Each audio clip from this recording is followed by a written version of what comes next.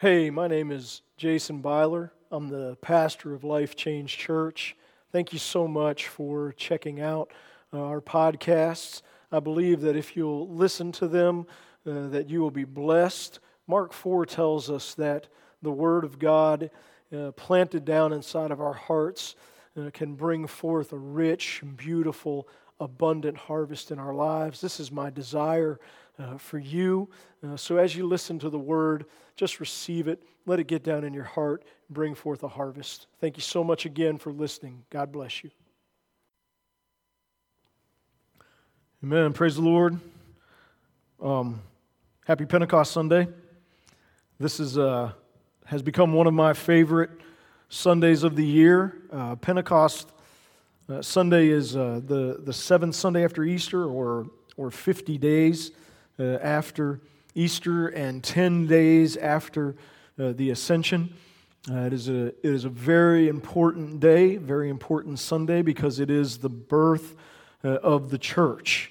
And one of the reasons I love it and think that we really need on Pentecost Sunday to focus in and remember what happened, what has taken place. So this year we've done 2 weeks on that, remembering Pentecost, and last Sunday, as we remembered Pentecost, we remembered this very important part about it, that we, the church, are messengers of the message of our Lord and Savior, Jesus Christ.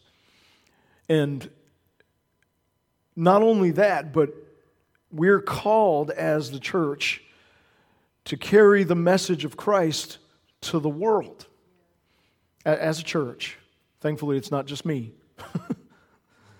As a church together, we're called to carry the message to the world, which would be completely overwhelming and totally impossible without the day of Pentecost, without the outpouring of the Holy Spirit upon us, without being clothed with power from on high.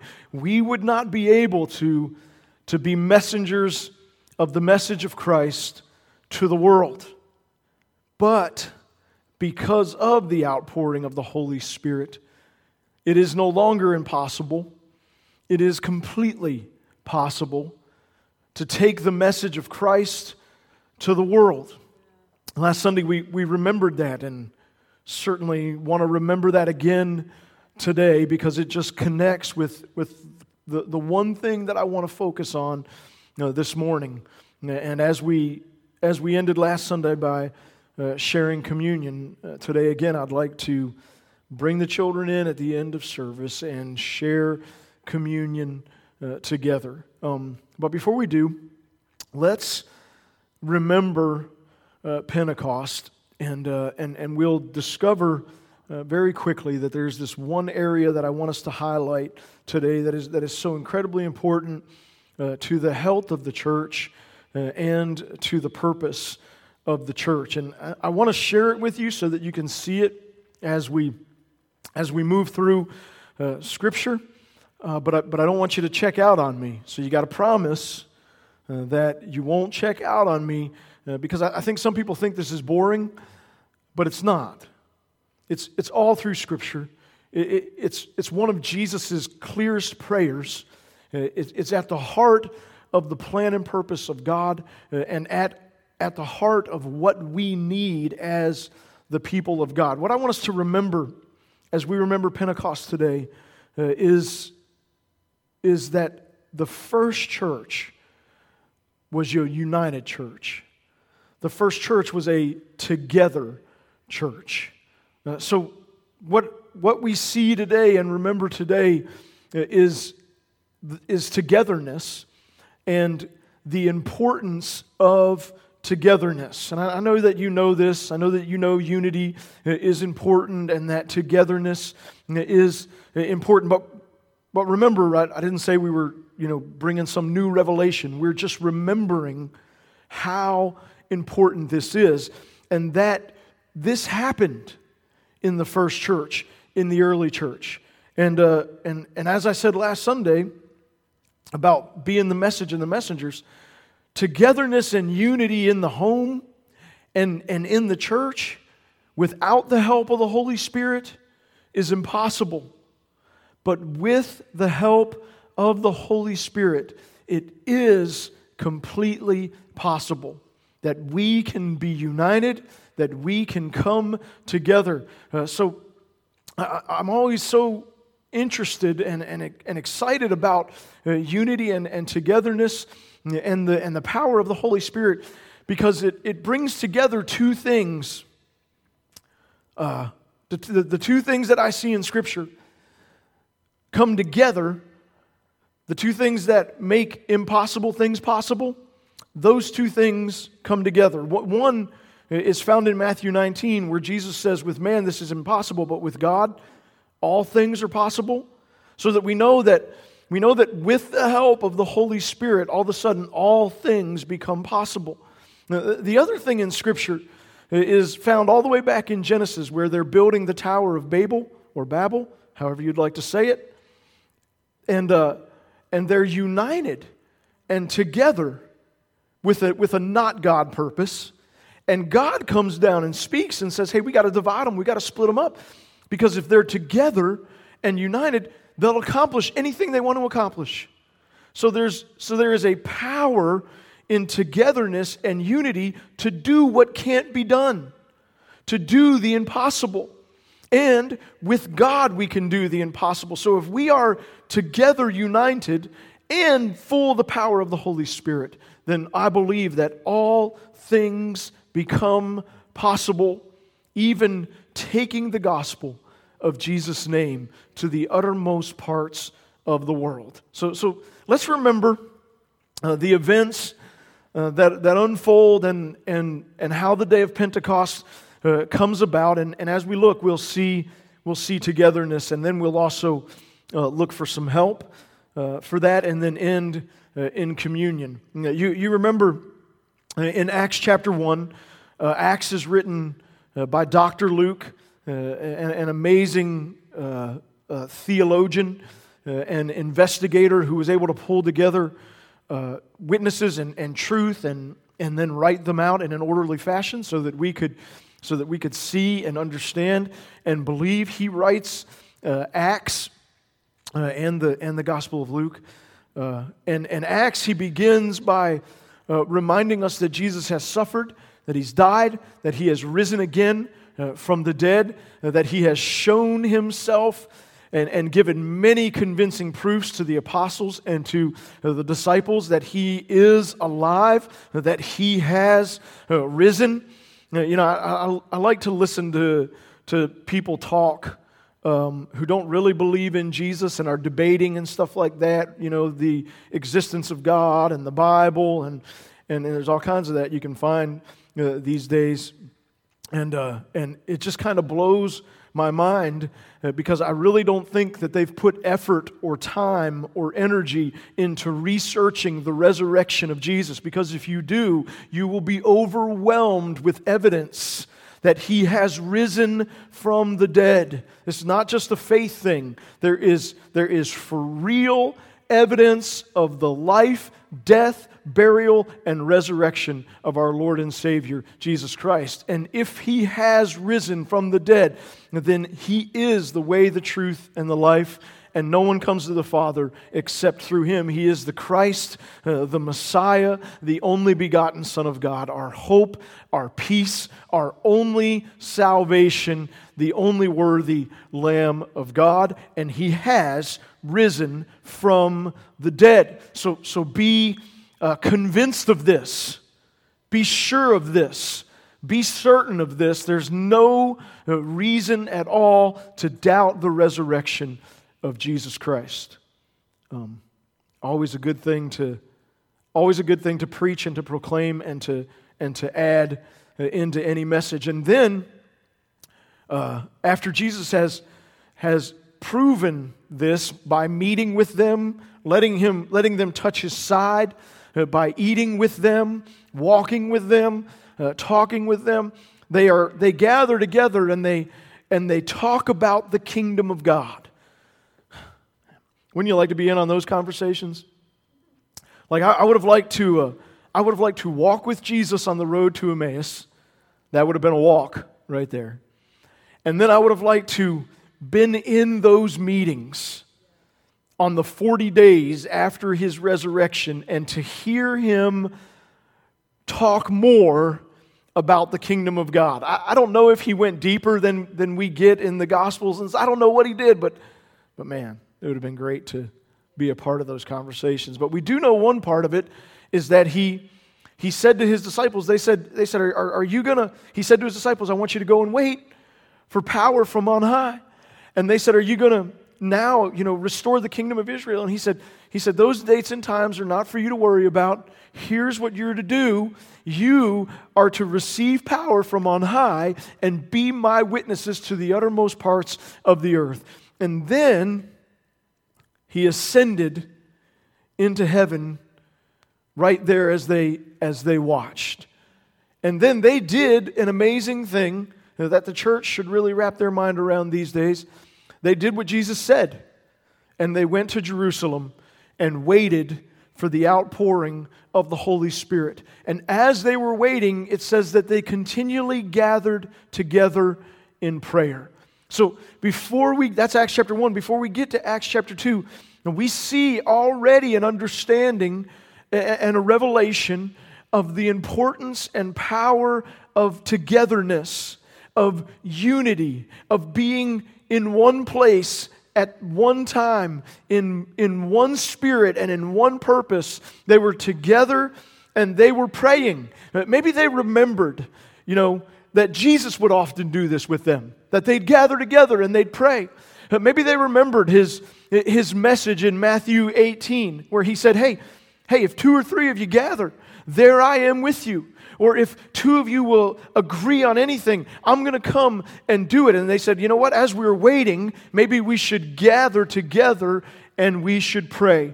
And as they're gathered together and praying for 10 days, they come to the day of Pentecost, Acts chapter 2. And I want to read Acts chapter 2, 1 through 4.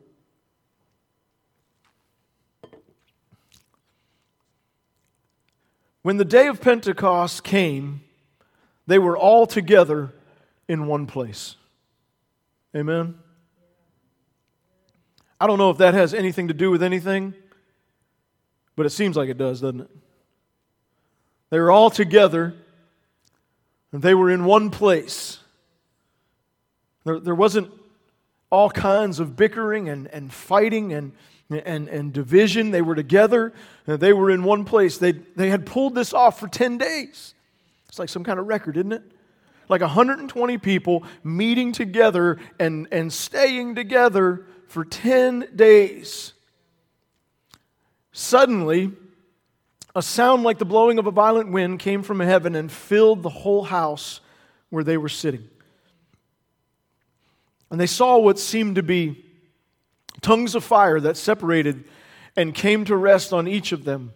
All of them, every one of them, were filled with the Holy Spirit and began to speak in other tongues as the Spirit enabled them. 120 in the room. We know that from Acts chapter 1 or so. And we've got men and women. Jesus' mother Mary is mentioned in this group, and I don't know, but it seems to me like they were all filled with the Holy Spirit. I mean, isn't that what it says?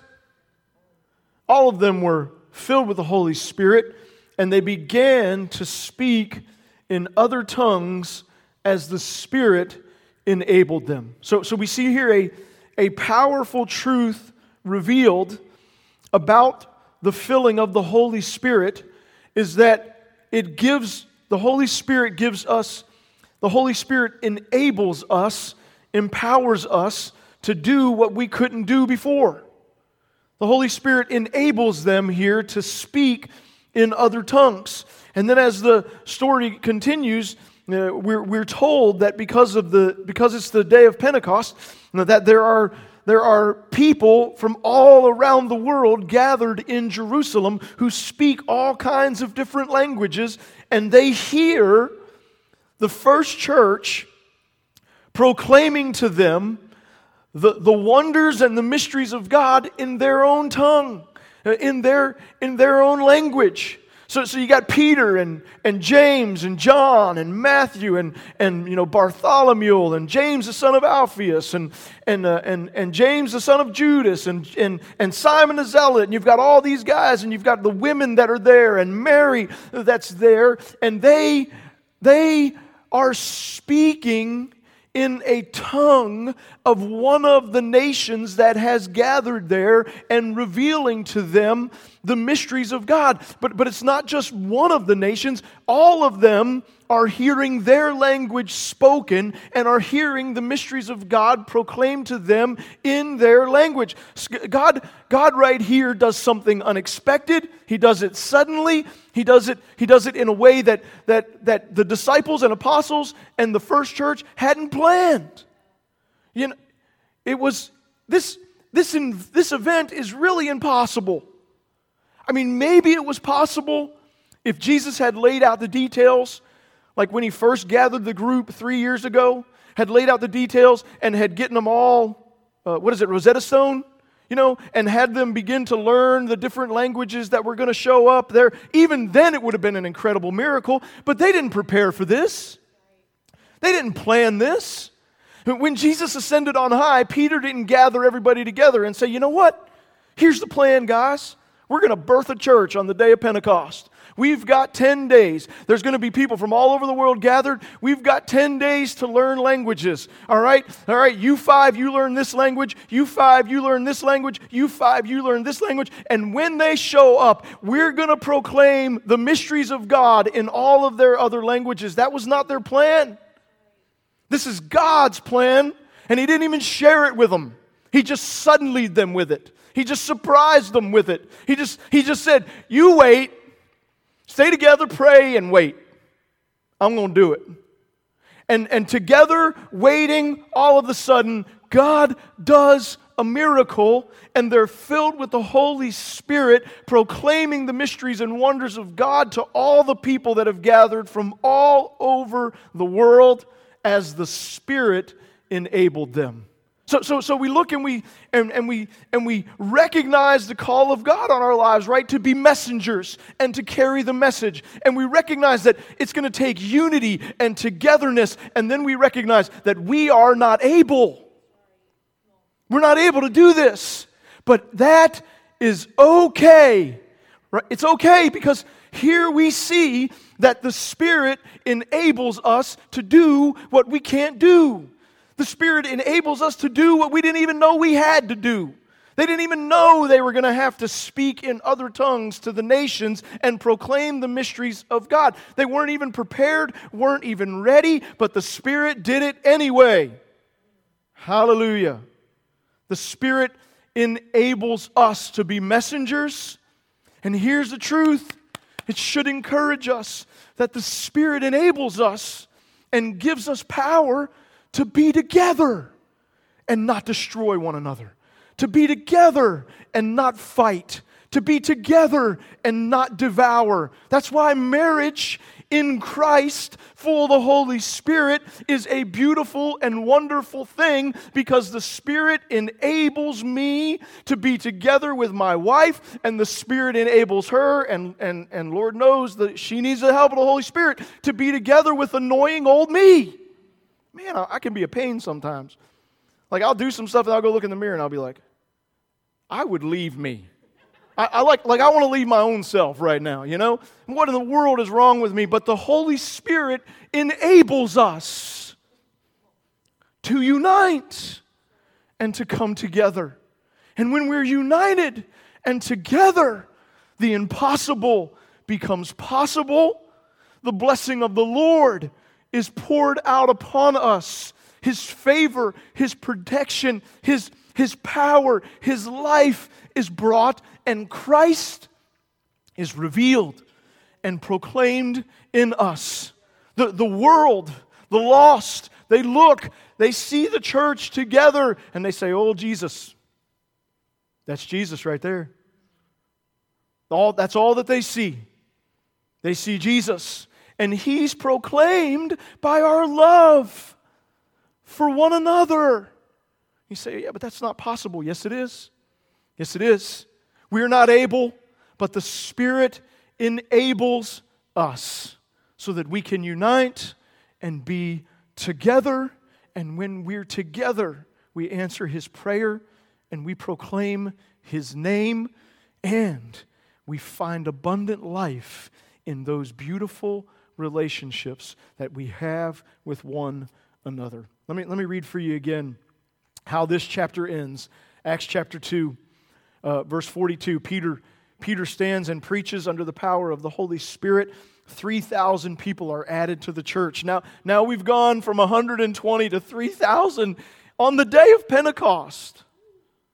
Now we know there's going to be some trouble, right? There's going to be some conflict right now. You know, my dad used to always say, he said, if you ever find the perfect church, don't join it, because you'll mess it up. You know, they got the perfect little church right here, 120 people, and now 3,000 of it have joined it. And it's going to get messed up. Did you get it? You know why you shouldn't join it? Because you're not perfect. Everybody's like, I'm not perfect? Yeah, you're not. You're a mess, but the Spirit enables you so that you can be a uniter and one who brings togetherness and not a divider. Verse 42 says that this is the description of the first church. Oh, my Lord, it's so beautiful. It is a beautiful, beautiful church. They devoted themselves to the apostles' teaching, to the fellowship, to the breaking of bread, and to prayer. Where is the devotion in today's church? Everyone was filled with awe, and many wonders and signs were performed by the apostles. All the believers were together and had everything in common. This is nothing but the transforming work of the Holy Spirit in their lives. They sold property and possessions and gave to anyone who had need. Every day they continued to meet together in the temple courts. They broke bread in their homes and ate together with glad and sincere hearts, praising God and enjoying the favor of all the people. And the Lord added to their number daily those who were being saved. You know what may be the most effective evangelistic strategy that the church could embrace, that would lead to the Lord adding to our number daily those being saved, would just be us being together, enjoying one another's favor, meeting together on Sundays and enjoying it, meeting together in one another's homes and enjoying it, enjoying the favor of all the people, and us together, united, devoted, serving one another in love would lead to us being a church that is set, a city setting on a hill, shining the light of Christ, and the Lord would add to our number daily those who were being saved. As we remember the day of Pentecost, I don't know how we can get past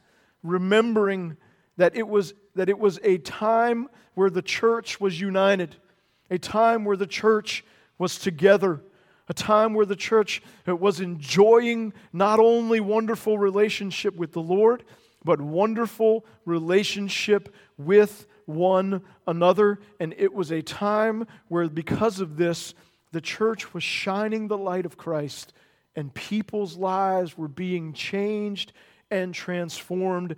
They were being saved because they were united. They were together. Now, I think there's some real help and some more reinforcement to this idea, and not only reinforcement for togetherness, but reinforcement that we need the Holy Spirit's help to be together, found in the wonderful chapter with the fruits of the Spirit in it, Galatians 5. And I just want to read through this chapter, Galatians 5.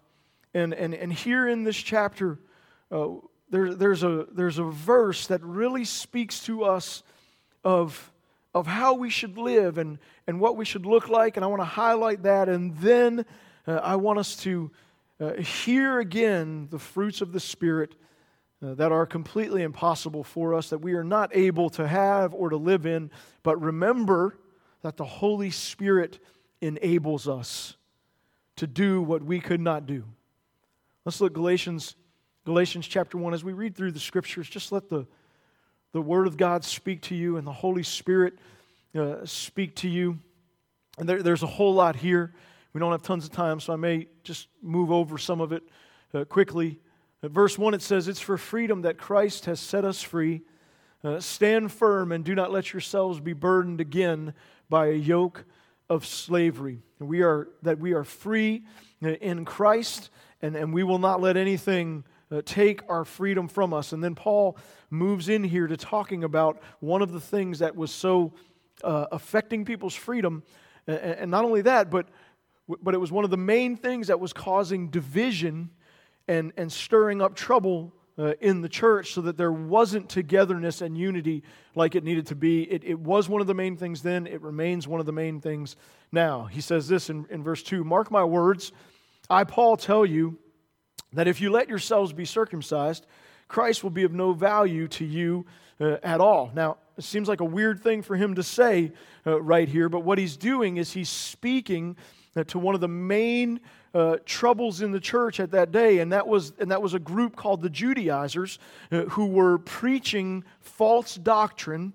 and preaching that there were other things that you had to do to be saved, that you had to be circumcised, that you had to fulfill every dot and cross every T when it came to the law. And they were bringing this into the church, and Paul standing against it because it was bringing division to the church and robbing people of their freedom. And still today, one of the things, maybe more than anything else, that divides the people of God is false doctrine.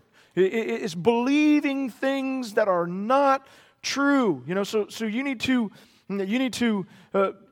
really, if you're going to be a uniter and be together, you need to really work. To hear what Paul said to Timothy, to watch over your life and your doctrine closely. You've got to make sure that what you're standing on and embracing and that you believe is true. There are many in the church who believe things and will go to war over them that aren't even found in Scripture, that aren't even based on the Word of God. So Paul wouldn't mess around, man. More than anything else, he would passionately address this, and you're going to see how passionate he is about it here in just a minute. It's kind of an uncomfortable, hard thing to read, but we'll do it because he's so passionate about freedom and about unity and about togetherness.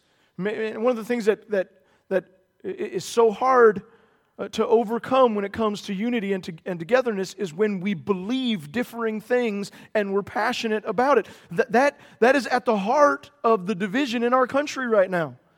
There's passionate beliefs, many of them, that divide.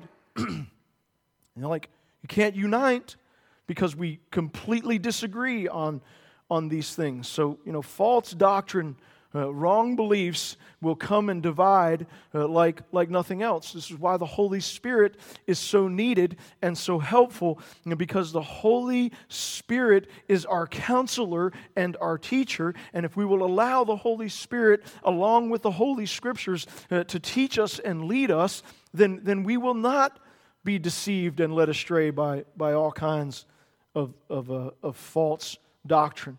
You know why Paul's against this, right? Because it's not because of circumcision that we're saved.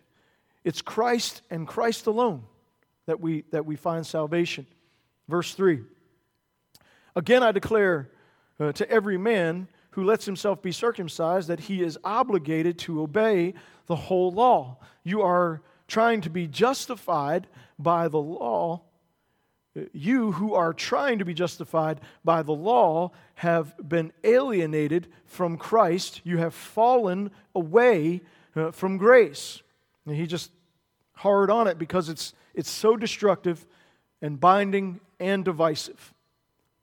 We are justified in Christ and in Christ alone. For through the Spirit, see here, brings the Holy Spirit into this. So it's the help of the Holy Spirit. For through the Spirit we eagerly await by faith the righteousness for which we hope. For in Christ Jesus neither circumcision nor uncircumcision has any value. The only thing that counts is faith expressing itself through love. Isn't that a powerful statement right there? The only thing that counts is faith expressing itself through love. Now, if we were to turn to James chapter 2, we'll not do it right now, but if we were to, you could read James chapter 2 and you would remember that James in that chapter calls out those who want to claim that they have faith, but their faith doesn't lead them to any works. And he says, faith without works is dead. And this kind of brings some understanding to what James is saying, that when our faith is in our Lord and Savior Jesus Christ, that what happens is we express it through love. That it changes us and shifts us and transforms us so that we work to build one another up.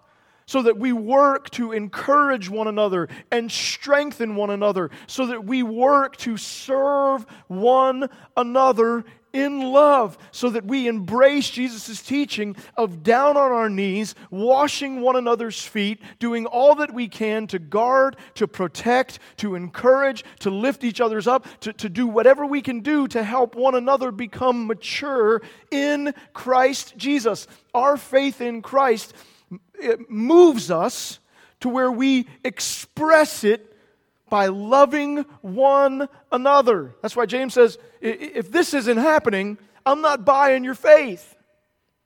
If there's no work of loving, then do you really have faith? James says, I don't know, man. I'm not sure. I'm not really buying it. But when we have faith in Jesus, it is evidenced by us expressing it to one another through love. We love one another, and not just in word, but also in deed. We don't just say, hey, love you, and then never do anything. Or, hey, love you, and then we're unfaithful. We love, and we show it. It's expressed through our works. So it's faith expressing itself through love. So now he continues. You were running a good race. Who cut in on you to keep you from obeying the truth? That kind of persuasion does not come from the one who calls you. Interesting, isn't it? It's this reminder that the enemy knows the power of unity, and he knows the power of togetherness, and he's gonna influence and infiltrate and deceive any way that he can to bring whatever he can to divide, so that there's not unity, so that there's not togetherness. So there are things that don't come from the one who calls you. You got to be able to identify them. A little yeast works its way through the whole batch. Everybody, understands that. I am confident in the Lord that you will take no other view. The one who is throwing you into confusion, whoever that may be, will have to pay the penalty. Like, probably important right there. If you think yourself to be informed, if you think yourself to be a teacher, if you try to wield your influence, that you should remember that those who teach and who preach and who prophesy and who influence, that those are held to a higher standard and will pay the penalty if they lead others astray. What do we have? Verse 11? Verse 10. Brothers and sisters, if I am still preaching circumcision, why am I still being persecuted? In that case, the offense of the cross has been abolished. as for those agitators, see how this is how tough he gets with them. I wish that they would go the whole way and emasculate themselves. Paul's serious about this, serious about unity. Verse 13. You, my brothers and sisters, were called to be free, but do not use your freedom to indulge the flesh or the sinful nature. Here it is. Rather, serve one another humbly in love. For the entire law is fulfilled in keeping this one command: love your neighbor as yourself. Serve one another in love. And right here again, you may be thinking, I'm not able to do that. I'm not able to do that. But you remember Acts chapter 2, verse 4, that they did what they were not able to do. The Spirit enabled them to do it. The Spirit enabled them, and He enables us to serve one another humbly in love, and enables us to love our neighbors as ourselves. Verse 15, if you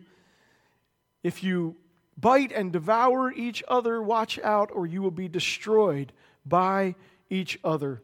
So I say, walk by the Spirit, and you will not gratify the desires of the flesh. He's saying, if you don't, then you're just gonna devour each other and tear each other apart, and in the sinful nature and in the flesh, this is what happens, and we recognize that, and that's why we're like, I don't know what in the world we're going to do, but we see here that if we will allow the Holy Spirit to fill us and empower us and enable us, that we can walk by the Spirit and not gratify the desires of the flesh or the sinful nature.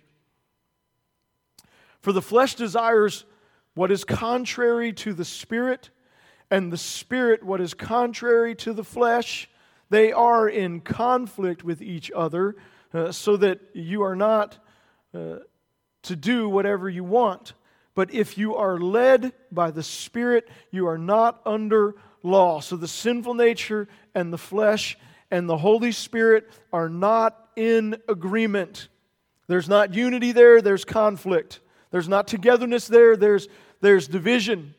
So what we are to do is to crucify the flesh and the sinful nature and live according to the Spirit, led by the Spirit, taught by the Spirit, full of the Spirit, because the Spirit is going to lead us to do things that unite and to bring us together and to serve one another with love and build each other up. And if we live by the Spirit, then we're not under law, because there's no law needed. Verse 19. These are the acts of the flesh, or the sinful nature. The acts of the sinful nature of the flesh are obvious. And maybe you can just think about the world that we live in as we read these. Sexual immorality, impurity and debauchery, idolatry and witchcraft, hatred, discord, jealousy, fits of rage, selfish ambition, dissensions, factions. Envy, drunkenness, orgies, and the like. I warn you, as I did before, that those who live like this will not inherit the kingdom of God. You see, grace, it's maybe a good place to say, grace doesn't give us a license to envy and to hate and to be immoral. Grace transforms us so that we don't live according to the flesh and sinful nature, but according to the Spirit. Because anyone who lives like this will not inherit the kingdom of God. Contrary to popular belief, if you live like that, you will not inherit the kingdom of God. And when you live like that, you divide, you destroy, you hurt, and you wound, and you don't bring unity or togetherness. I mean, just think about that. Do you want friends like that? Like, is that the group that you want to be connected with? Like, man, I wish all my friends would envy, and were full of hatred. It's just so great. You don't want friends like that because you know that they destroy. Then verse 22. But the fruit of the Spirit, this is the fruit of being clothed with power from on high. This is the fruit of being filled with the Holy Spirit. But the fruit of the Spirit is love, joy, peace, forbearance or patience, kindness, goodness, faithfulness, gentleness, and self-control. Against such things there is no law. Why? Because you don't need it, right? There's no law needed for love or joy or peace or patience or self-control, right? We don't need to slap boundaries on gentleness, right? You're like, man, that person's way too gentle. We gotta make a law. Gotta pass a law. Gotta confine their peace, right? That group, they're so loving. We gotta pass a law. We gotta box that in. We gotta lock it down. We gotta put a speed limit on love. No, it's not needed. Why is it not needed? Why do we put a speed limit?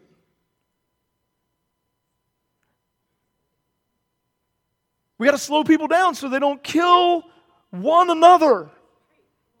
Because when everybody's driving 100 miles an hour, they crash and they wreck and they hurt people. That's what the law is for, to protect us from hurting one another, devouring one another, from destroying one another. That's why there's law. That's what there's a law that says you can't go over to your neighbor's house and take their grill or punch them in the face. You can't do that. Why? Because it damages them. It hurts them. So you got to pass a law because in our sinful fleshly nature, we envy the grill. I saw that grill over there. I think it. Yeah, just return it. Yeah. And so we do things that would devour and hurt one another, and so law is necessary then. But if we're living by the Spirit, and there's love, joy, peace, patience, goodness, faithfulness, gentleness, self-control, against such things there's no law needed because they don't wound, hurt, or destroy. They build up, encourage, and unite. Nobody's going to call the police on you for these things. It's not going to happen. If you're doing the others, yes, it will happen. But if you're living this way, no need for law. Like if we wanted to get rid of the police in our country, all we got to do is everybody live by the fruit of the Spirit, and we don't need them anymore. No offense, Mr. Ed. There'll be something for you to do. You could build cabinets or something. Yes. Live by the Holy Spirit. There's no need for law because there's no destruction. There's only togetherness and unity. And this is how it ends, telling us that the church, we who are in Christ, this is who we are. This is how we live. Those who belong to Christ Jesus have crucified the flesh or the sinful nature. It's not alive and just licensed to be sinful. It's dead and gone, crucified, over. We've crucified the flesh with its passions and desires. Since we live by the Spirit, let us keep in step with the Spirit. Let us not become conceited, provoking and envying each other. So he kind of ends that chapter by telling us we're to live by the Spirit and not by the flesh. He just tacks it on there again at the end. To live by the Spirit and to not live by the flesh. And now, filled with the Holy Spirit, empowered by the Holy Spirit, living by the fruits of the Spirit, we now see that togetherness and unity can be possible. So what I'd like to do to end is to share communion together.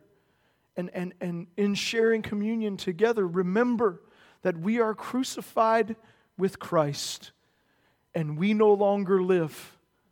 That Christ lives within us And the life we live by faith in the Son of God. We live full of the Holy Spirit. So the guys are going to pass out the communion again this morning. Elizabeth and Joy are running to get the kids so that they can come in with us and share communion together with us. And as we share communion together this morning, we just want to ask the Holy Spirit to just meet with us and speak to us and fill us fresh and new. So as we are receiving the elements and as the kids are coming in, I just encourage you to be in an atmosphere of worship and just to begin to pray and offer yourself up to the moving and work of the Holy Spirit. Thank you, Mr. Jimmy. Thank you, Jesus.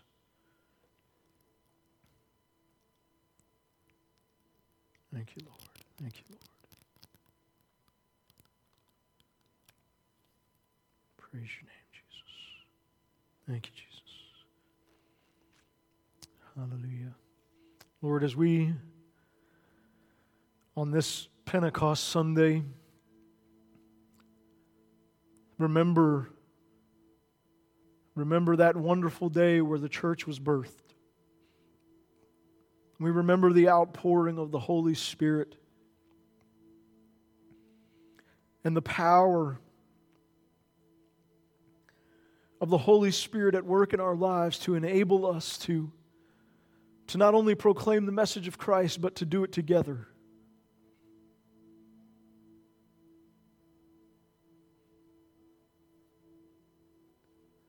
As we remember this, Lord, we pray that not only would we remember, but that you would refresh us by coming and meeting with us right now, by filling us fresh and new with the Holy Spirit,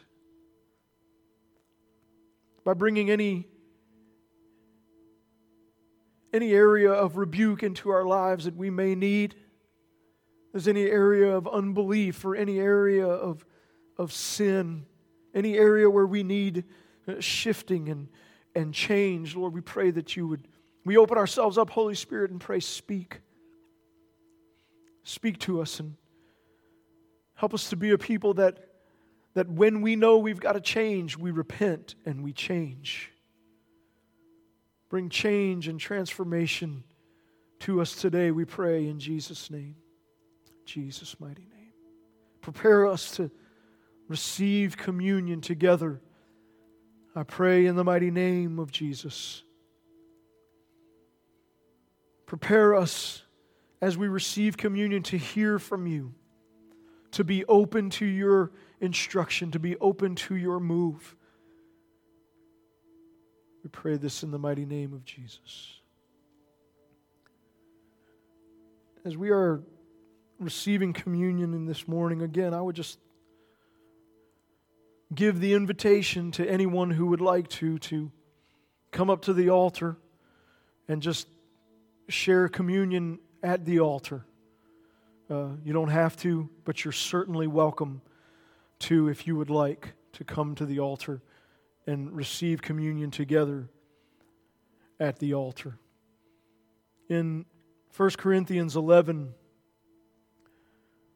Paul reminds us that when Jesus taught this, that he said to do this in remembrance of him. And so as we remember Jesus this morning and we remember the day of Pentecost, we also know that as Jesus taught this, it was to remember the covenant. And as we remember the bread and as we remember the wine and we partake of the juice and we remember the blood of Jesus and the new covenant, I would encourage you, this would be my hope, that as we partake of this, that it would be a entering into covenant with Jesus, but also with one another.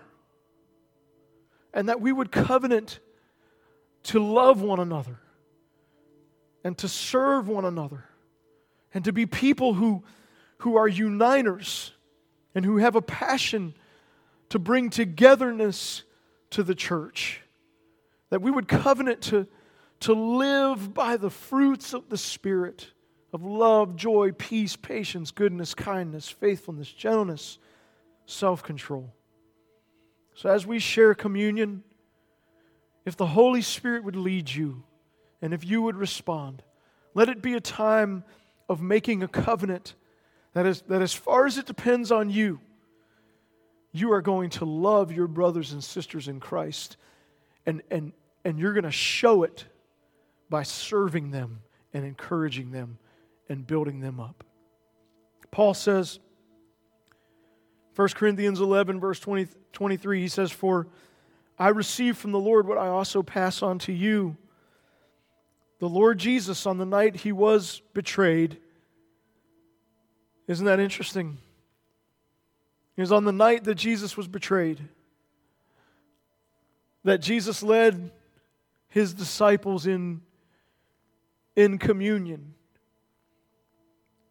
That Jesus reminded them of His blood shed for forgiveness of sins, and that even though there might be division and betrayal, that because of the blood of Christ and the power of the Holy Spirit, that there could also be togetherness and unity.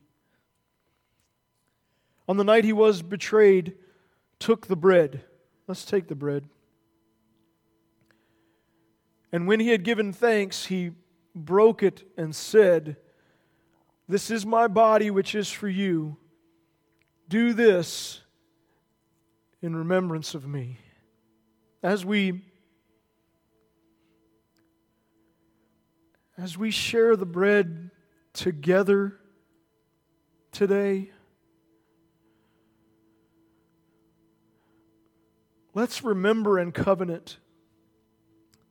Let's remember Jesus being willing to have His body broken so that we could be united, loving us so that He was willing for His body to be beaten and broken. Let's remember that and remember His example, and let's covenant that we will not love ourselves so much, that we will not be willing to lay down ourselves for one another, to be wounded and broken and suffer for the encouragement and building up and serving of one another. Let's lay down pride and covenant to humbly serve one another in love, even if it means some wounds and some hurt and some brokenness. Let's be willing to open ourselves up and be vulnerable. Even though we know we could get hurt in the process, we are okay with that if it means that others will be saved and changed and encouraged and built up. As we share the bread together, let's remember Jesus and His example and covenant with Him and with one another to do the same.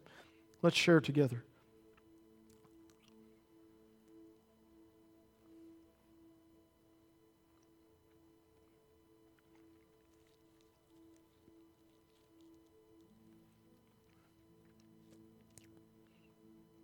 Thank you, Jesus, that You loved me so much, that You loved us so much, that even though You could have called 10,000 angels and they would have come and rescued You, You would not do it. But You went to the cross, Your body broken, to serve us, to die for us so that we would live. We remember Your sacrifice. We remember Your example. And we covenant on this Pentecost Sunday with You and with one another that as You were willing to suffer to serve, that we will be willing to suffer to serve. That you were willing to be broken to serve us, that we will be willing to be broken to serve one another. We make this covenant today in Jesus' mighty name. Amen. And Paul says, In the same way, after supper, he took the cup. Thank you, Jesus. Praise you, Lord.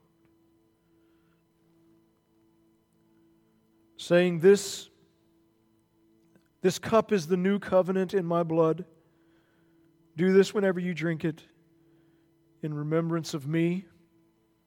For whenever you eat this bread and drink this cup, you proclaim the Lord's death until He comes. As we drink of the cup this morning and remember the new covenant, let's covenant fresh and new to be together with Jesus and also to be together with one another, to enter into covenant relationship with one another, to where we are faithful to one another and love one another and serve one another. And it's sealed with covenant in Christ and with covenant with one another. Let's partake of the juice this morning, the cup.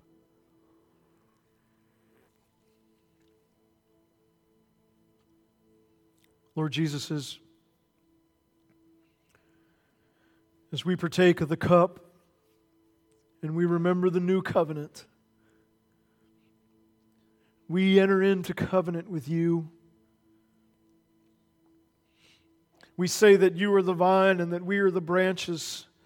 Graft us into you, that your life and your blood would flow through our veins, that we would be your spiritual adopted children. And as we are in you, we understand in you, the vine, that we are also, as we are all united in the same vine as branches, we are also, because we're together with the vine, together with one another in covenant. Together with one another in unity, the same Holy Spirit is at work in all of our lives. We have one hope, we have one faith, one salvation, one Spirit, one purpose. We are one in Christ, and we covenant today to be together, to be united, to be one in Christ Jesus, and to love one another, and to serve one another, and encourage one another, and build one another up, to bless one another, and give to one another, and help one another, to live by the fruits of the Spirit. We covenant this, each and every one of us, so that we will be a united church, a together church, shining the light of Christ, and that the world will see and know, and that every day there will be added to our number those who are being saved.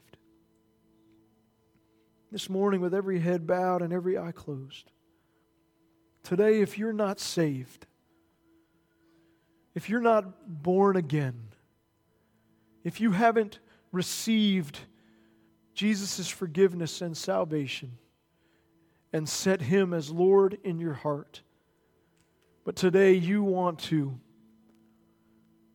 come to Him and put your trust in Him and your faith in Him, I just ask you to raise your hand. Thank you, Jesus. Yes, amen. I see your hand.